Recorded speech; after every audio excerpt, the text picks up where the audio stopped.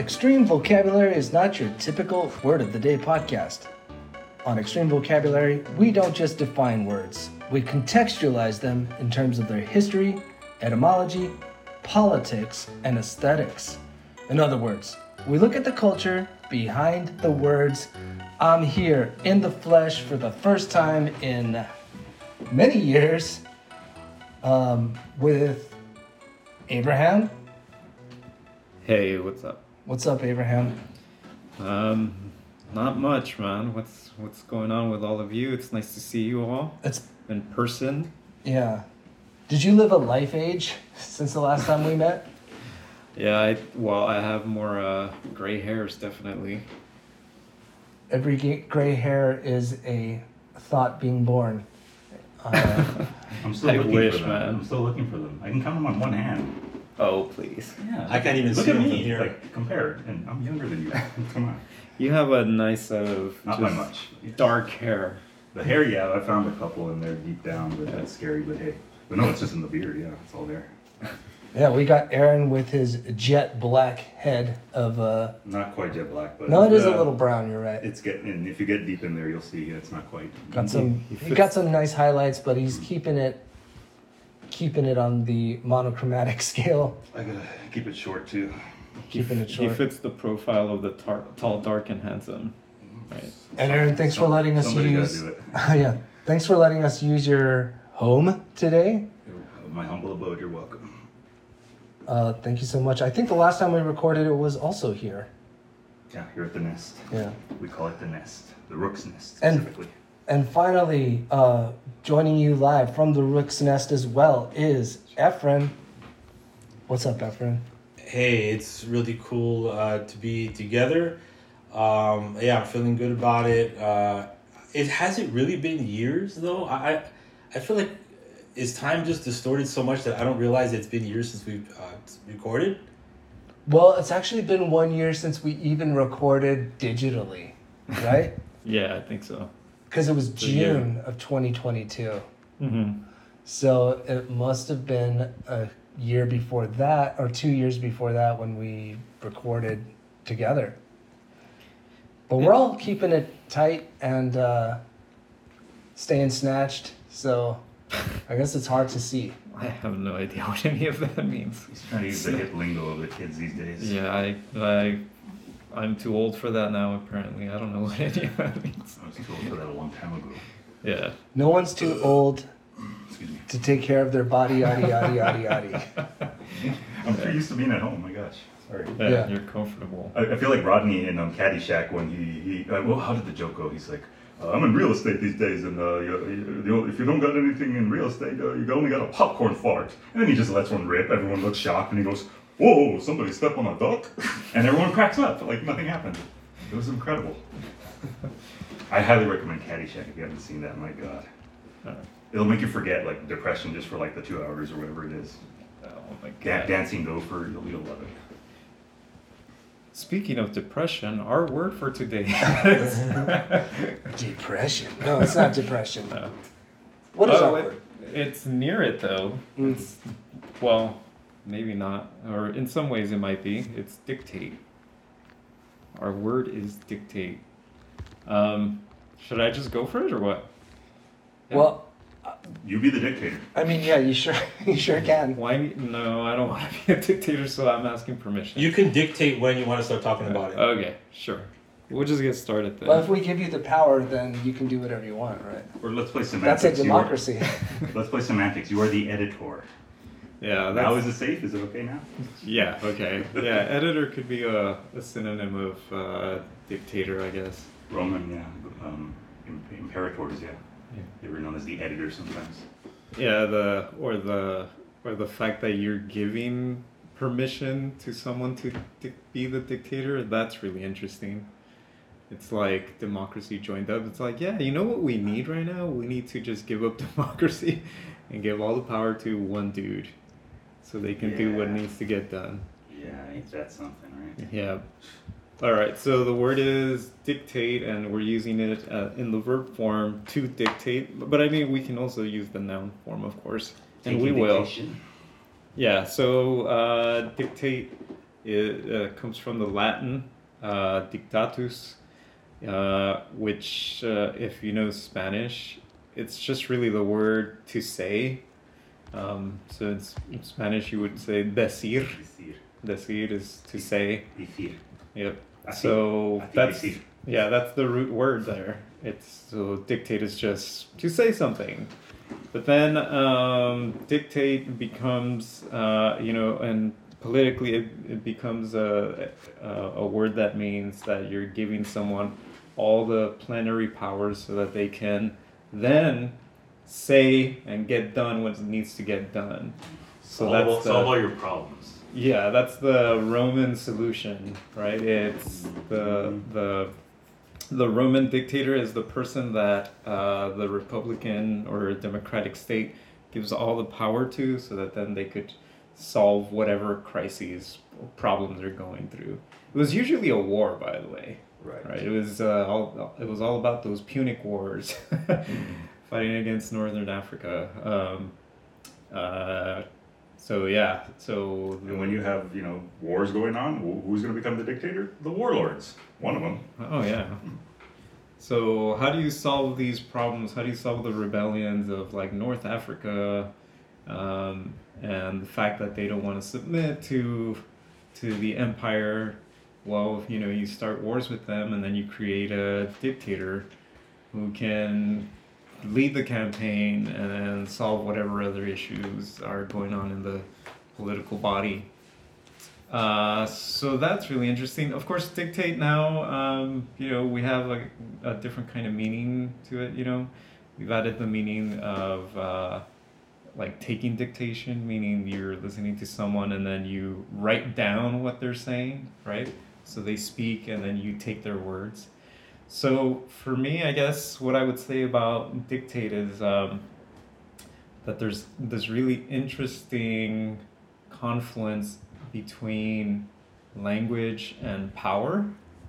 So dictating means that we actually have to think about, for example, the language of power and the power of language. So that's kind of where I'll head to with that. But yeah, I don't know, any comments you all want to make is fine at this time. I guess I give you permission as the dictator here to speak. I think it's just more convenient for me to let the dictator take over. Go for it. I'll just be drinking from a coconut over here. So dictate means to say in the simplest way, right? Mm-hmm. And the root meant just to say, but then somehow in English it took on a heightened meaning where you're like saying something with authority. And even if you take dictation, you're only doing it because what the person is saying is like a matter of record, at least for them, right? Right. Where you have to write down what the person in authority is saying, right? Because it needs to get published and it needs to be disseminated. What other words do we have that convey the value of the spoken word, maybe? Oh, good question. There's like mutter, which would maybe be the opposite. Or... Yeah, what is mutter? That's just what? Is it related to mumbling? Mumbling, yeah.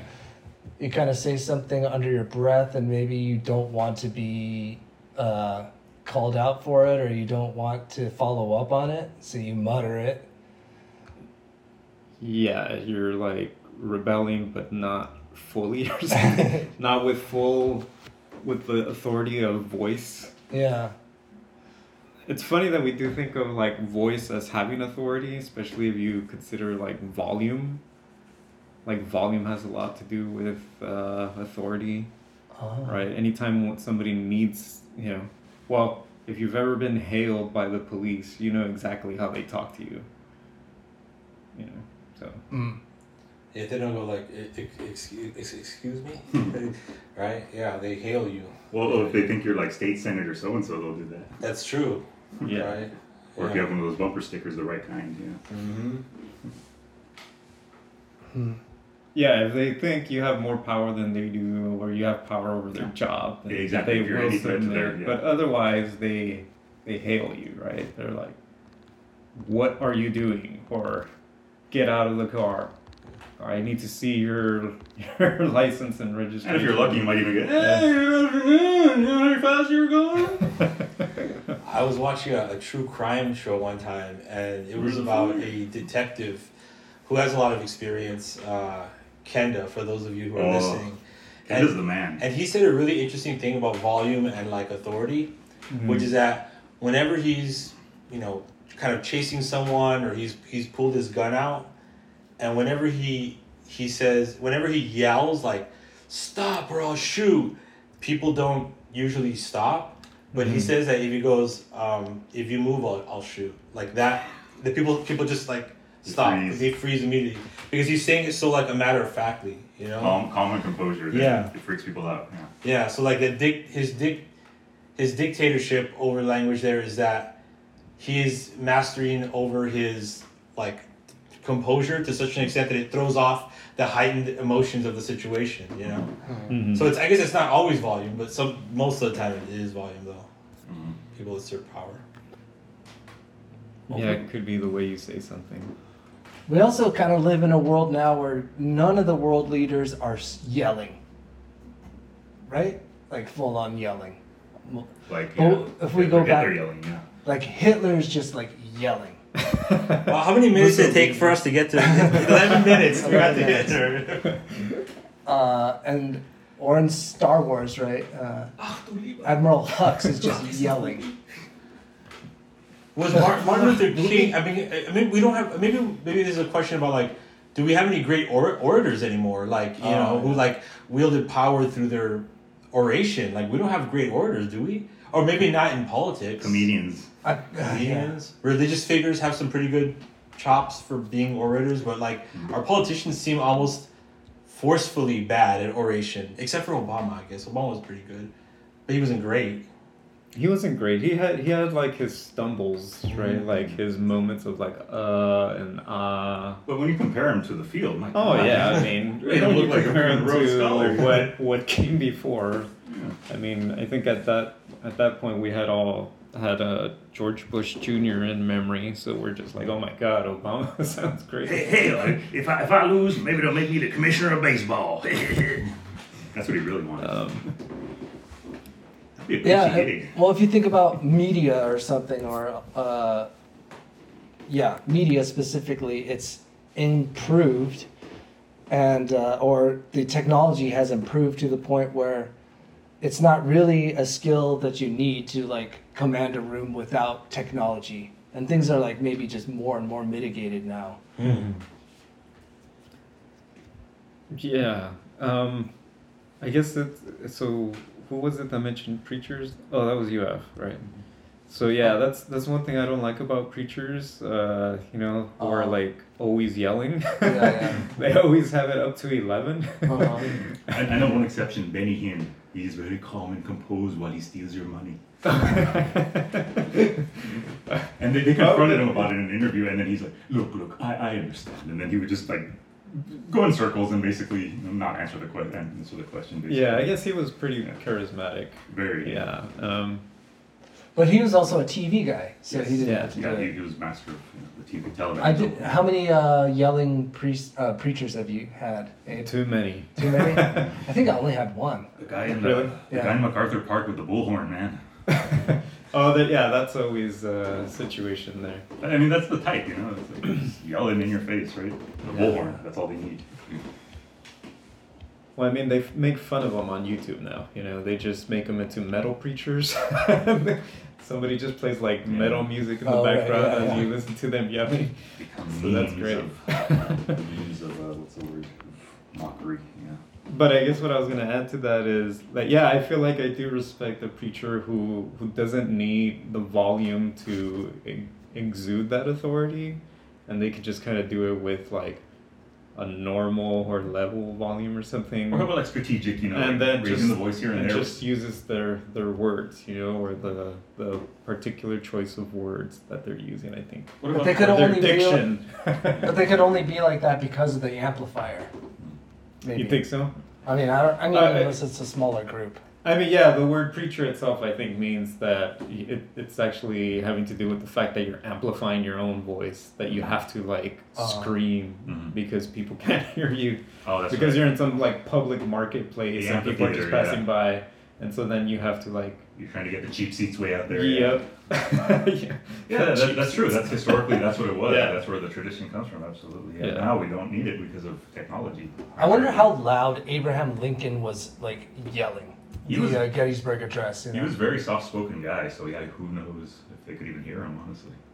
But I think they used to do debates and stuff with, like, big crowds. Yeah, they did, but he just historically was, according to like Daniel Day-Lewis's Lincoln, great research, right? Oh yeah, method actor. I'm sure he did his research, due diligence. But yeah, he Lincoln. Yeah, they had a very soft, kind of matter-of-fact, kind of, very teeny, kind of small voice like this. It wouldn't carry, and so maybe they just be tried like this. And they just assumed he was right. I couldn't hear him, but he's probably The right. guys in front heard him, and they said it was all good. So maybe word of mouth, He was also tall, which people just assume you're right if you're taller usually. Stand out more.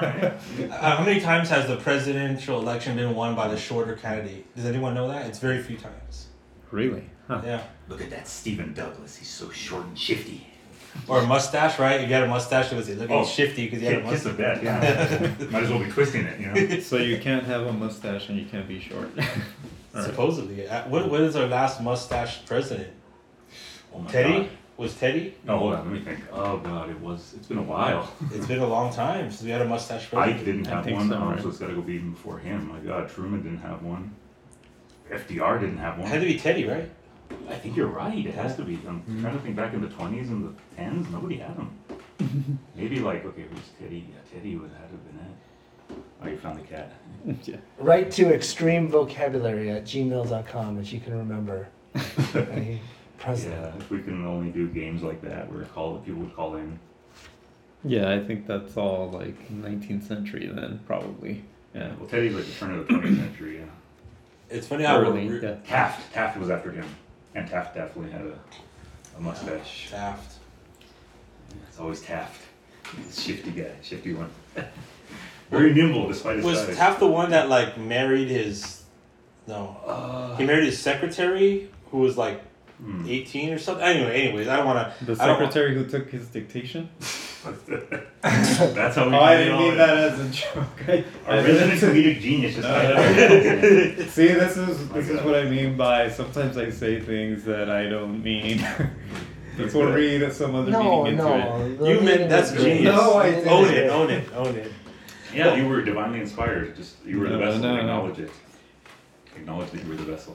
Okay, another question. We're talking about dictators as being people who have accumulated too much power, I guess. Right. Or how would you define a dictator?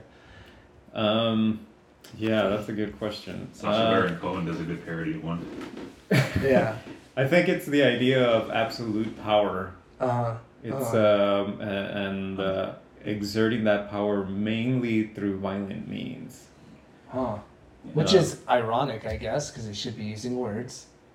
Right. Well, the interesting thing about dictators is that we tend to think of them, we tend to think of them as charismatic speakers or charismatic personalities, and so all the violence though is not carried out by them though, but by the followers. So they are kind of relying on their words, and the way they speak is they tend to speak, I guess, in dog whistles or coded language, where like the followers understand exactly what he means, and I say he because it's mostly men. Yeah, but yet it also leaves open a lot of misinterpretation if you're not in on the wavelength or whatever. Right. Yeah. Oh, It's just like people around the dictator are really behaving in a way that says like, I know exactly what he meant and exactly what he wants me to do. Insider, yeah, cool. Yeah. A Brief Wondrous Life of Oscar Wilde, when the dictator, what's the dictator's name in that? I'm embarrassed. Trujillo. When Trujillo asks the character about his daughter, he says, "Oh, why haven't you brought your daughter around to the parties lately?" He doesn't say what he really is trying to say, but the man knows exactly what he means. Yeah. right? He knows that by asking about his daughter, he's saying he wants to, assault his daughter essentially.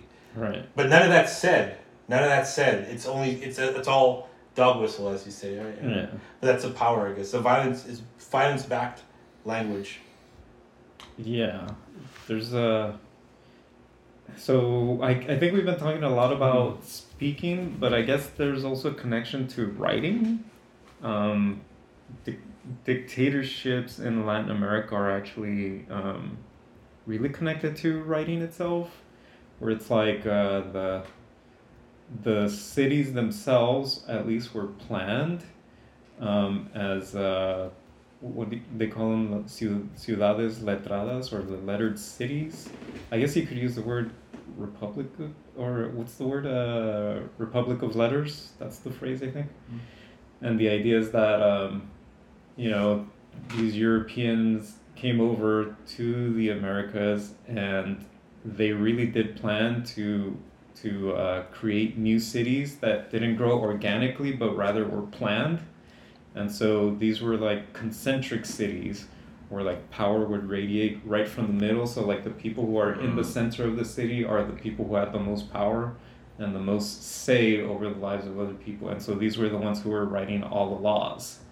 So in a way, a lot of Latin American cities are built on this kind of, we could call it a kind of dictatorial plan. But I don't know if I'm losing you guys. I'm probably getting a little too deep there. Keep going. I like this. I'm trying to look up more about it. Yeah. So there's this just this big tradition in Latin America in thinking about dictatorship and how like lives in Latin America are controlled not just by like the European imperial powers and colonialism and all that, but then after that, after the period of colonialism, the fact that like these new nations had to endure like actual dictators as they were struggling to become democracies and republics, etc. So that's why in Latin America, they really do think a lot about this, about dictatorships and what it means to dictate. First of all, I'll say that I learned a lot already, because I was gonna ask like if our president if any dictator elements are built into the American presidency, but it sounds like kind of not really, because oh yeah, go ahead. Yeah. Well, I was wondering because like, for example, I was thinking during time of war, like the president suddenly becomes like ultra powerful, especially with regards to what the military does. But then it still is above board on a certain level then, I guess, because it's not coerced or whatever. It's more just like, oh no, the people who know have it spelled out to them. It's not like secretly appeasing some dark interest or something. I don't know. Or am I wrong? You're talking about emergency powers, right? Yeah, emergency Which powers. under the Patriot Act, one of the stipulations of it, I'm pretty sure it's still it's still going on. It is, yeah. Is that the president has kind of like just constant emergency powers now. It's not just during a war. The president has constant emergency powers. That's in the Patriot Act. That was since 9/11. Yeah, there are consequences if you cross certain lines, but again, it's pretty broad, and there's a lot of wiggle room and leeway, right? Yeah. So some people have argued that that's one of the reasons that the Patriot Act is very like dangerous, and it should be repealed because it gives a president just broad discretionary. Yeah, broad like emergency, as if we're in a war right now. That's the same amount of power the president has right now, even though we're not technically in a war. To be controversial, you can point out that even the Democratic presidents, when they get into office, they don't repeal it. Yeah, of course not. Nobody's gonna repeal it. No. Yeah, Of course not. If a third party candidate goes in there, they won't repeal it either. Yeah. Which will never happen. But hey, exactly. If it did, they wouldn't be like, hell no. Well, that was the Roman solution, right? It's during times of crises and emergencies, then the Senate grants the main general the full powers, right? Or it considers itself to be in a state of emergency. And that's what we went through, right? After 9/11, we just entered into a state of emergency. 911, the name itself indicates an emergency, right? How dare you? Further ironies. Yeah, so it's Cosmic like ironies. we've been in a state of emergency since 2001. The world And hasn't that been the same means that since. we've given the presidency a lot of power. And so, but you know, even before 911, I think historians were talking about the imperial presidency, right? The fact that like US presidents were over time gaining way too much power. Right. They called things military actions instead of wars to sidestep To get away, Congress or yeah, to something. sidestep Yes. the fact that only Congress can declare war, right? But at the same time, it's not hopefully based on a cult of personality and charisma and I don't know other dictatorial hallmarks. Or am I wrong? Oh no, he's just showing me, what is that? I'll read it. It's called the unitary executive theory, and this was actually talked about and postulated in the film Vice, which was about Cheney basically being the shadow president during that period of time of we were talking about. Okay, according to Wikipedia, the unitary executive theory is a theory of United States constitutional law which holds that the president possesses the power to control the entire federal executive branch. The doctrine is rooted in Article 2 of the Constitution, which vests the executive power of the U.S. in the president. Although that general principle is widely accepted, there's disagreement about the strength and scope of the doctrine. Do you want me to go on or no? Is that Oh, it's okay. Yeah, I Yeah. mean, I think, yeah. yeah, That's just basically probably- just what it is, yeah. Oh, but I didn't get back around to my question, which was, Abe, do you have or when you were talking about Latin America, Mhm. do you have like an example of a city and how its legacy is kind of from a dictatorship and continuing to build Sure. itself? Argentina's Buenos Aires, so the city of Buenos Aires in Argentina. Perón? Well, even earlier than that. I mean, Alright. they were so there's this actual text called Facundo, or Civilization and Barbarism in the Argentine Pampas, that was written as this kind of like political tract against Juan Manuel de Rosas, who was considered a dictator at the time. And this is the time when like the Argentina was still trying to like consolidate itself as a nation. And so they had, thrown off the Spanish powers and all that. But then they entered into this period of unrest where there was a lot of infighting between the cities and the countrysides. The countrysides where you have like a lot of, the text calls it barbarism, right? But it's really like indigenous people who are living there. And then in the cities, you have like all the European immigrants who are trying to create a democracy or some kind of republic, but they're like fighting it out with the countryside that doesn't want to be ruled or anything like that. But what's funny about that text is like, like civilization and barbarism. It's like, wait, who's the civilization here and who is the barbarous party here? I don't know. So, I mean, the Juan Manuel de Rosas thing was that he was trying to actually like consolidate and bring together the whole nation as one, and people didn't like that, basically. But yeah, there you go. So, yeah, Buenos Aires, Argentina. That's a good one. How are you, sir? Soy de Argentina. Aquí tenemos pollera. Oh, so the thing about the United States, like, is there, I guess, or the question I hear you saying is like, is there some kind of dictatorship in the United States? I feel like, at least in the literature, it's always like pushed to the future, right? It's like always some dystopia, right? It's like, oh, in the future there might be a dictatorship. Right. I don't know, I just think about like the Hunger Games, Mhm. it's like the dictatorship of the elite, who make then the districts like fight each other in what they call the Hunger Games. So, If you think, if we were to go back in American history and be born in 1880 instead of 1980, do you think I would look to what's going on now as like a fight between two charismatic dictators?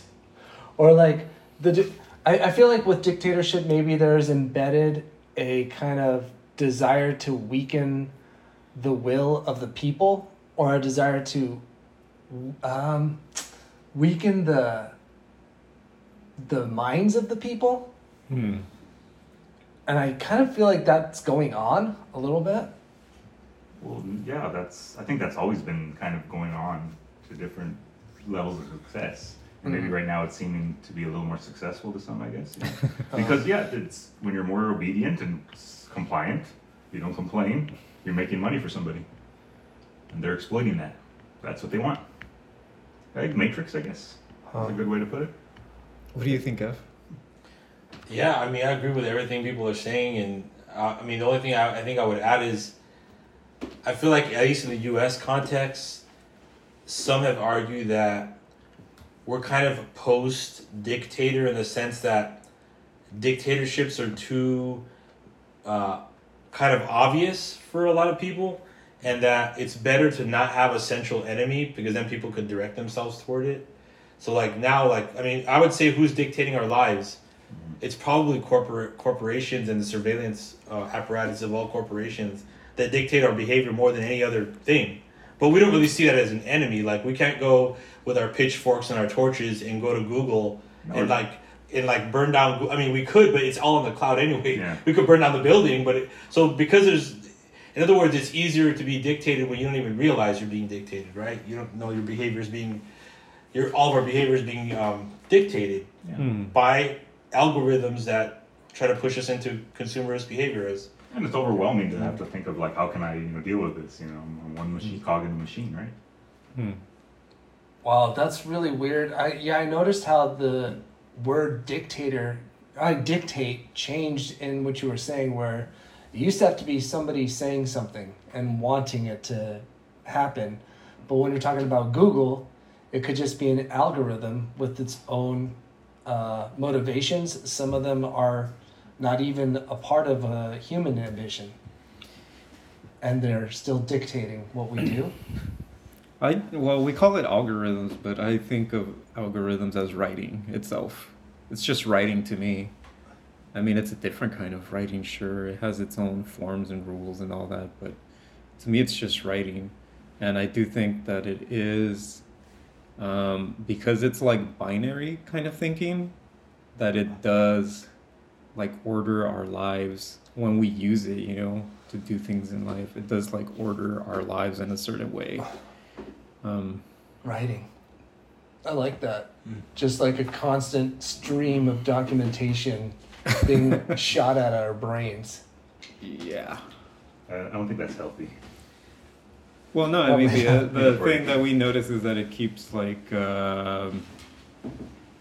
it's kind of, it works by degrees, right? Like, it finds out what you like, and then it like ups it to 100 or something, and it just keeps showing you the same thing, right?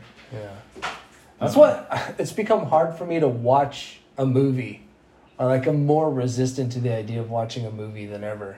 Because it seems like I have to invest so much attention into it. Yes. Yeah. Am I ready for these 2 hours? Yeah. Or am I going to be distracted? That's another ADHD thing. It's you're worried about the distractions that potentially might happen. Oh yeah, we were talking about our 8 potential diagnoses before the show. Time blindness is another one. It happened to me the other day. It happens all the time.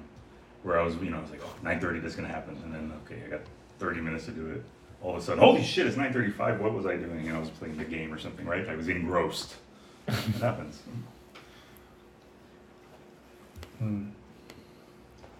How much power do you guys think language actually has, though? All-encompassing, right? All-encompassing? Wow.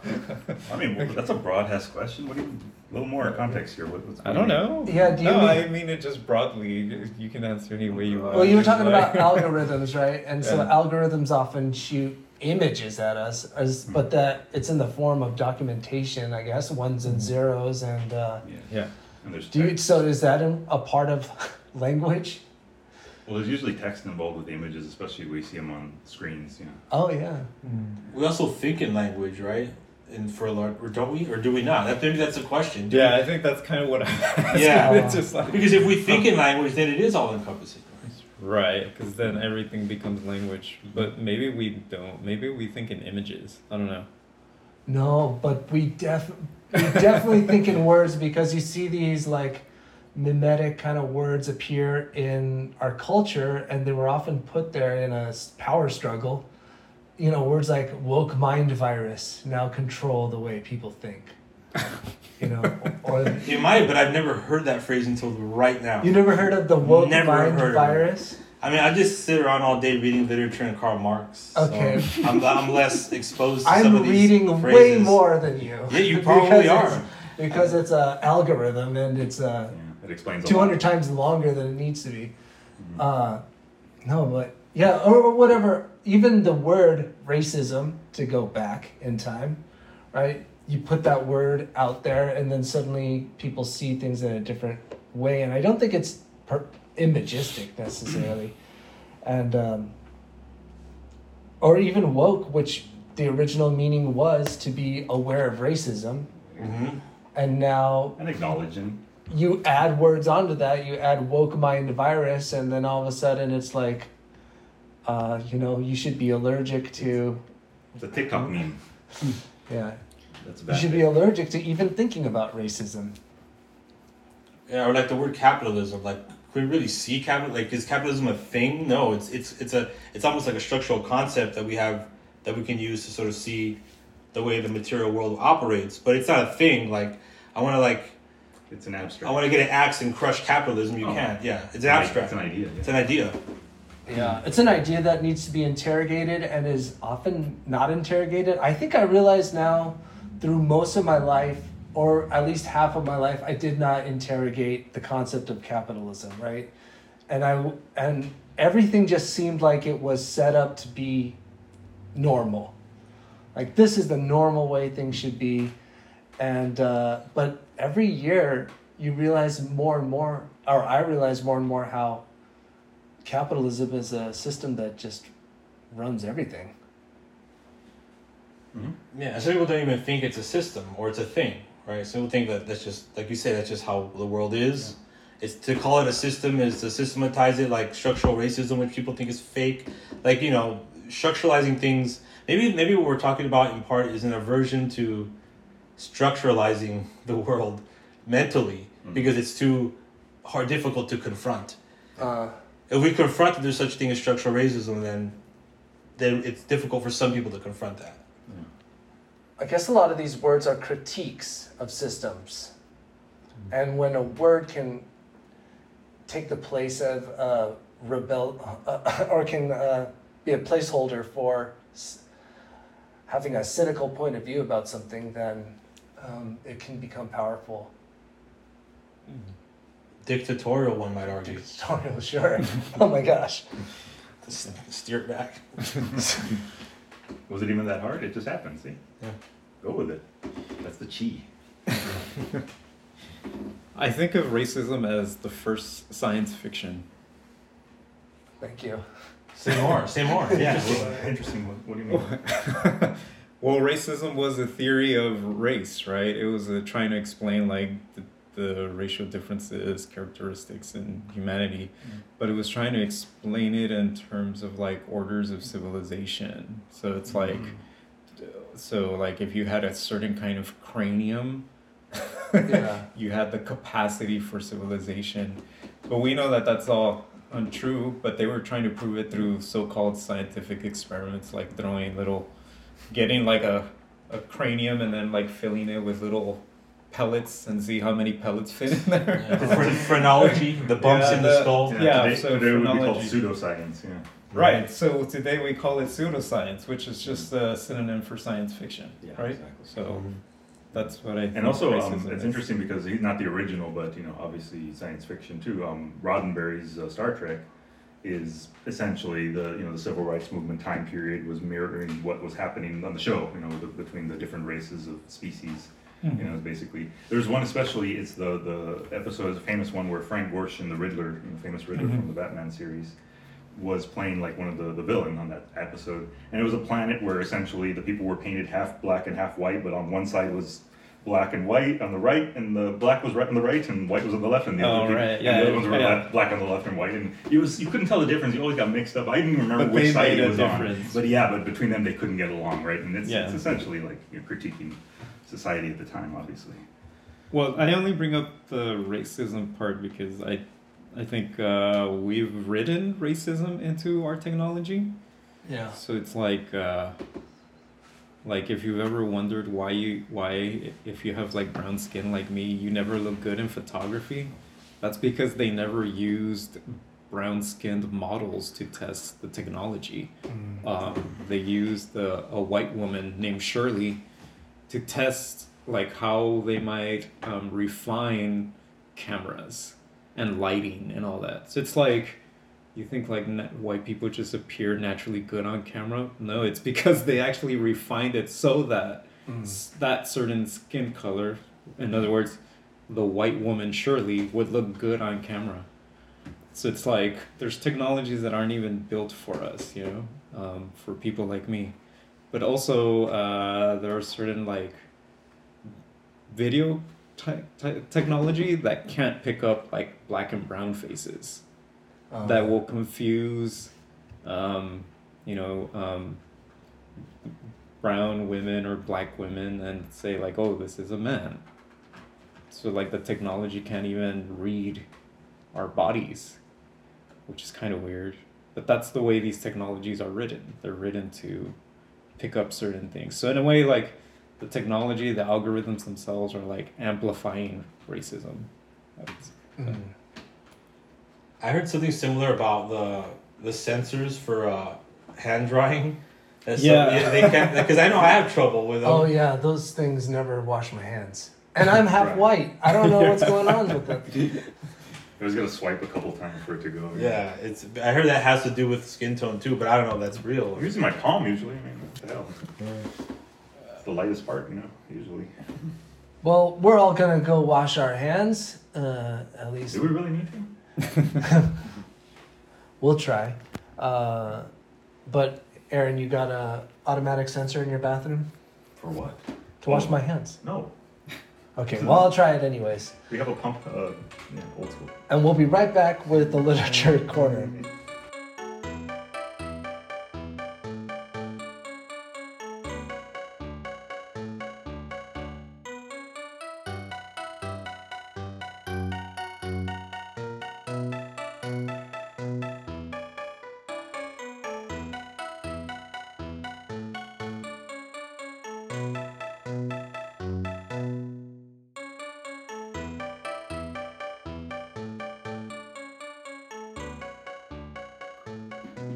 We're back on Extreme Vocabulary with our word of the day being dictate or dictator. Just dictate. Dictate. Yeah, we're working with the verb form. Yeah. And as usual, Efren brought a piece of literature that uses today's word. What word is it that's going to appear? Well, the word that's going to appear is dictators. Dictators. So it's not exact, but it's dictators. That's a major theme of today's talk anyways. So that sounds great. Since dictators are the ones that do the dictating. Yeah. Indeed. And what was the poem you found? Today we have a really kind of legendary poem. It's a classic of Chicanx literature entitled Immigrants in Our Own Land by Jimmy Santiago Baca, who is certainly one of the, classic Chicanx poets who's been writing since the 70s. And this poem uses a metaphor, and it uses it. I like to choose literature that uses the word in a kind of an interesting way, and I think this one does. It might seem out of context in some ways. But I'm going to read an excerpt from it, and let me know what you all think, especially what you think of the way the word dictators is used. And this is an excerpt from Immigrants in Our Own Land, Jimmy Santiago Baca. The old men who have lived here stare at us, from deep disturbed eyes, sulking, retreated. We pass them as they stand around idle, leaning on shovels and rakes or against walls. Our expectations are high. In the old world, they talked about rehabilitation, about being able to finish school and learning an extra good trade. But right away, we are sent to work as dishwashers, to work in fields for 3 cents an hour. The administration says this is temporary, so we go about our business, blacks with blacks, poor whites with poor whites, Chicanos and Indians by themselves. The administration says this is right. No mixing of cultures. Let them stay apart, like in the old neighborhoods we came from. We came here to get away from false promises, from dictators in our neighborhoods who wore blue shirts and broke our doors down when they wanted, arrest us when they felt like, swinging clubs and shooting guns as they pleased. But it's no different here. It's all concentrated. The doctors don't care. Our bodies decay. Our minds deteriorate. We learn nothing of value. Our lives don't get better. We go down quick. And that's the excerpt from the poem. And just to repeat real quick, we came here to get away from false promises, from dictators in our neighborhoods who wore blue shirts and broke our doors down when they wanted. That's the use of the word dictator from the 1977 poem, Immigrants in Our Old Land. And the context is like, it's about prison, right? As you're saying. I feel like the blue shirts, it's a pretty obvious, right? What they are. Mm-hmm. Same color back there at home as they are here. Although I guess LAPD's Metaphor. so blue it looks black, but they still call it like It's a metaphor. It's a dark blue, yeah. Yeah. Doesn't matter. What do you mean it's a metaphor? It's a metaphor. Blue implies police. It doesn't matter if they were black. Oh, it doesn't matter if right, they were right. fucking brown or tan. Sorry, the cursing. It's the last episode. Fuck. Oh, it's the last episode, everybody. I think you already mentioned in the beginning, right? No. No, we haven't. Oh, I ruined the surprise. I'm sorry. Let's leave it for I a little seriously bit. thought we did. That my Let's memory push is it. shit. Let's push it off for a little bit longer. It's notable that, I guess it's worth saying that this was a poem written in the 70s by a Chicano, and a critique of the prison system and the police is something we probably take for granted in 2023, right? We take for granted that type of critique would exist. But around this time, a poem by a Chicano coming out with this type of critique was not usual. I mean, no poem coming out with a critique of the police apparatus was usual. So I just wanted to add that context for the audience. It's like, it might seem like, oh yeah, we get it, police are bad. But no, in the 70s, this wouldn't be expressed in a poem. Right. People knew about it, but it wouldn't be expressed poetically. And that's one of the things that, Chimmy Santiago Baca did with a lot of issues like the prison system, the police, racism, is he kind of poeticized it in new ways. Is he writing this in the 70s? Yes, he is writing this Which in the exact 70s. year? I'm curious. It was published in 77, so you got to imagine it was probably written in 76 or... So I'm wondering if this is possible. You know him better than I would ever. Was he possibly influenced by maybe the film influence at the time was more the police were like, Pacino and Serpico, where it's like they're the corrupt system and it's out in your face and they're working through it, that kind of thing. And so probably maybe saw a lot of media like that earlier on and then influenced something we wanted to write later on like this, later in the decade maybe? I think it was definitely in the zeitgeist of French Connection, right? Yeah, French Connection. It was in the zeitgeist that, police are gritty and sometimes racist and abusive, and it was definitely in the zeitgeist in film. But, even, those films were very popular, but they were also considered like, these are like adult, or not adult films, but these are like mature type of like gritty New York films. And that's the romantic appeal, especially for like somebody like me. Like I've never been to New York ever, even now, right? But imagine like in the 70s, just there's a romance to the grittiness of it. And like I just see it in film, and I hear about the stories, and all. And I just like, I don't know, it's like romanticize it, I guess, like a fool a little bit. Yeah, I'm sure it smelled like rat piss though. But I think definitely it was in the zeitgeist to have this sort of, Mustache. this critique of police corruption, for sure, yeah. A lot of police had mustaches. As did the porn theater owners. They don't exist in Madison Square, or not Madison, it's Times Square anymore. Times Square, yeah. Yeah, Times Square. They're all gone. Yeah. So, It's a good poem, and maybe you guys could give me more context on it, because I think it kind of one of the things that it does is it turns the prisoner into a victim of the system, or like it puts them in the immigrant status, a pitiable position, I guess, and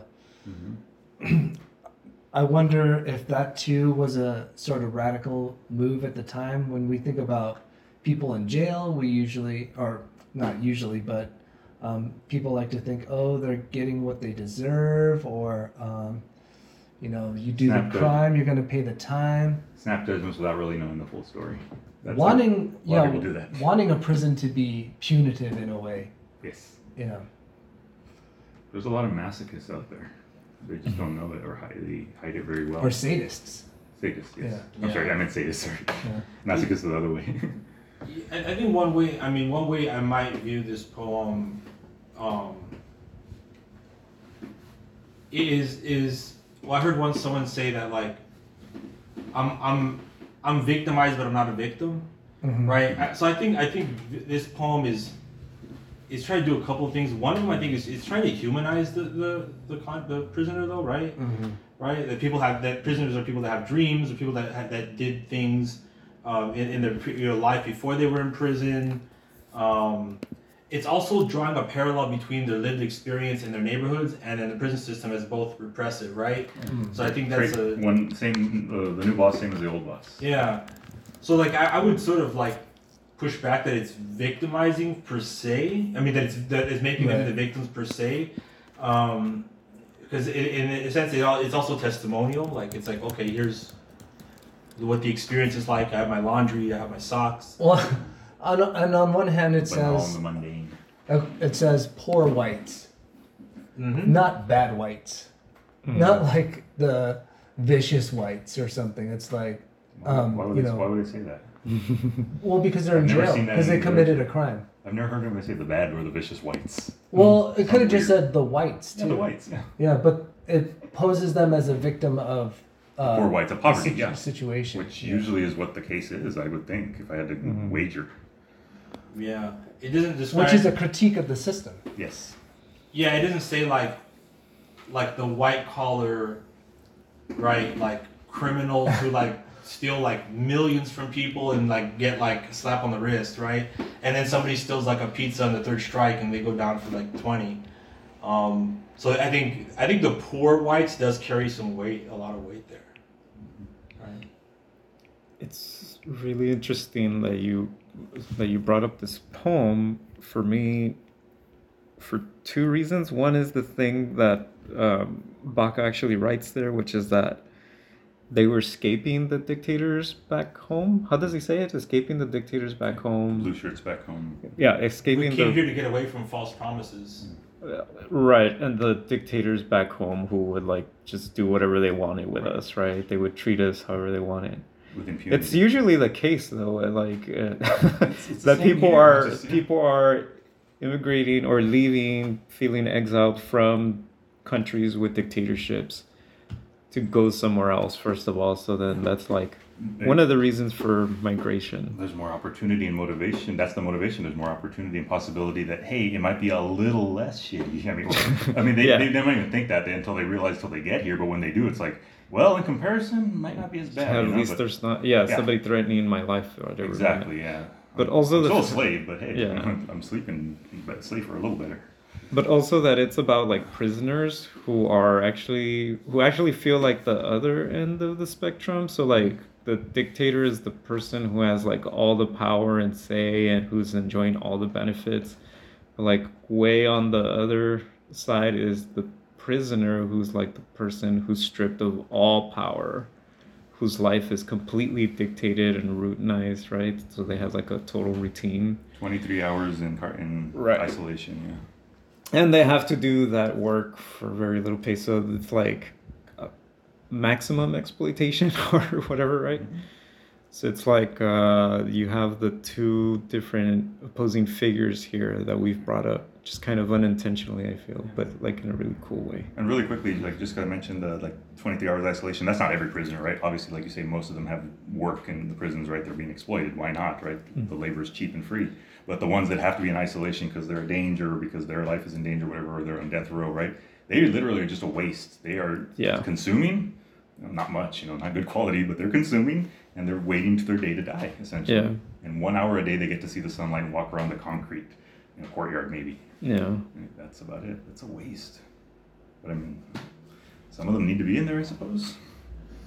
I don't know. I want to go back to something Efren pointed out about this being a poem that has a critique of the police embedded into it.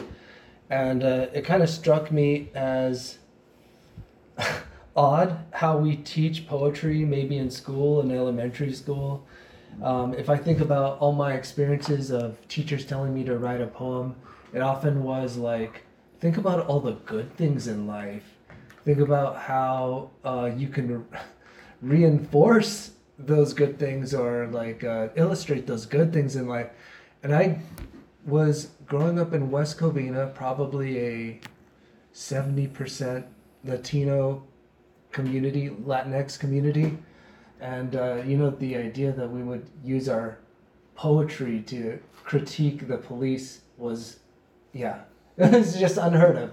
It's always just about trees, or flowers or something like that. It's kind of funny to... The romantics are popular. I mean, we could think about how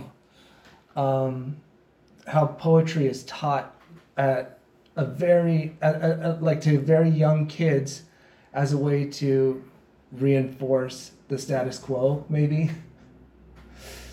I think it's just to keep them busy and positive and try to at least. Yeah, or even to be positive, right? Yeah, it's thought of as this positive thing. I don't think it's malicious necessarily. It just depends on the teacher. And I don't think most teachers out there are like, I'm trying to indoctrinate these kindergartners. They're like, no, I want them to shut up and sleep and have a good time when they're awake, hopefully, and not cause too much chaos.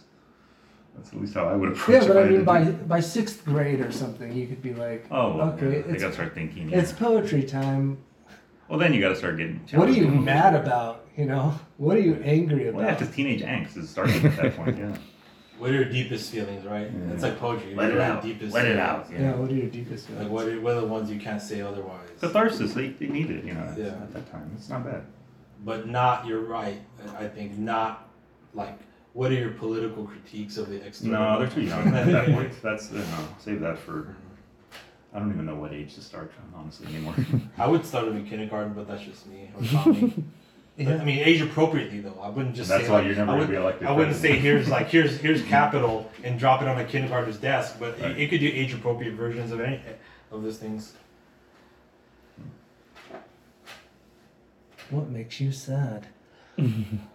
Capitalism. And speaking of what makes you sad, we have to take another break, and we'll come right back for the end of the show and more.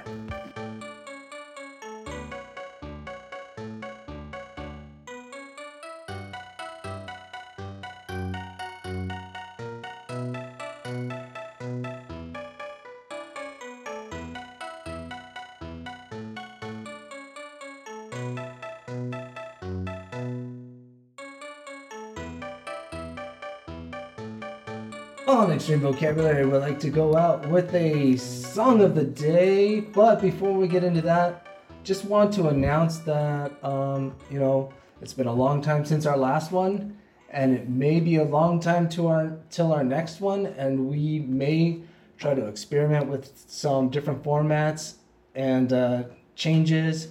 And if you're interested in talking about vocabulary in this way, please join us. And hopefully we just keep putting good things out there into the world. But let's see. I can't think of any songs with dictators in them. Oh, that's a good question. Songs with dictators. Or dictate. It almost seems like the opposite of music to talk about dictation, I mean... What about institutionalized? By That Oh, the What's song? that? Yeah, the song Institutionalized. Yeah, the song Okay. Institutionalized. I went to your schools and your Yeah, but by Suicidal Tendencies? yeah, suicidal tendencies. There you know go. that one. Yeah. It's the one that he's like, at the end, he's like, I just wanted one Pepsi, right? Yeah. That's all I wanted was one Pepsi, and everything didn't happen. I mean, that's one option. That's one option for sure. Tell me more about that song. I actually don't know the narrative behind it. Does he go to Oh. jail or something? No, it's just a kid who just like asked his mom for a Pepsi, and then he goes on this rant about like how he's done everything they wanted him to.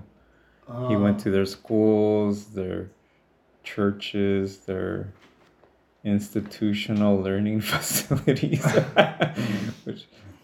which always cracked me up.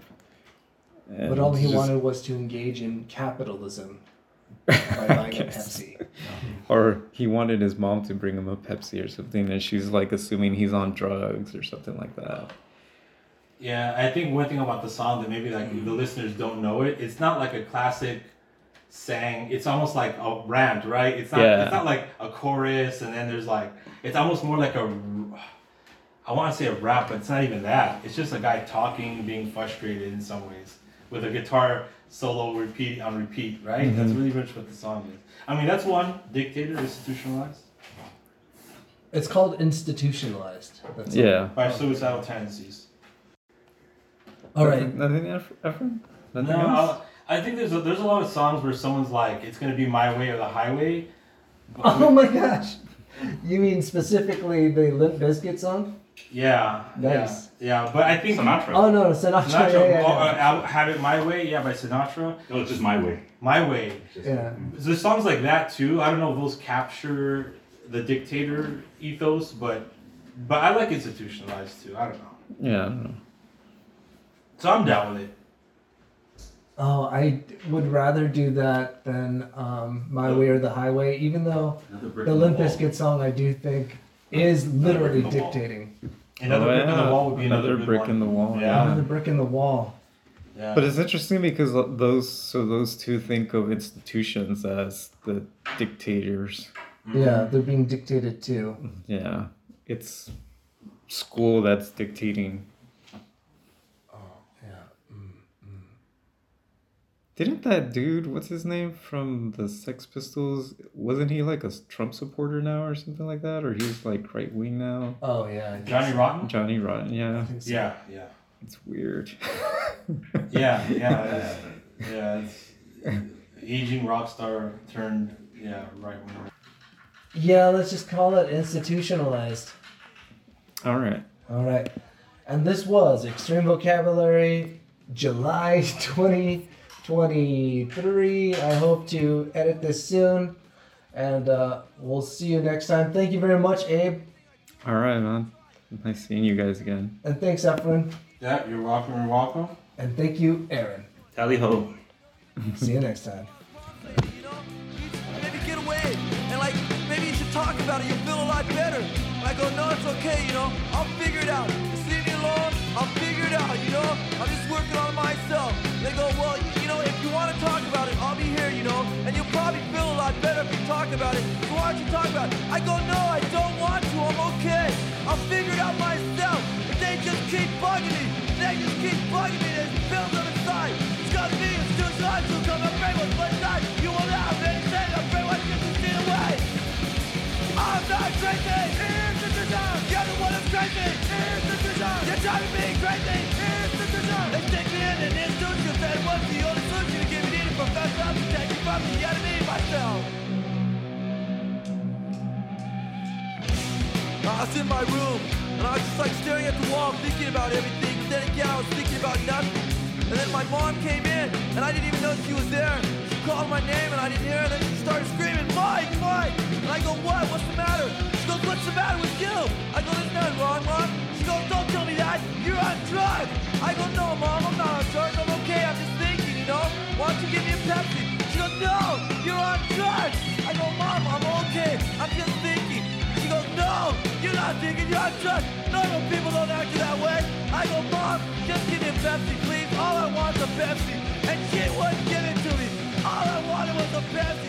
Just one Pepsi. And she wouldn't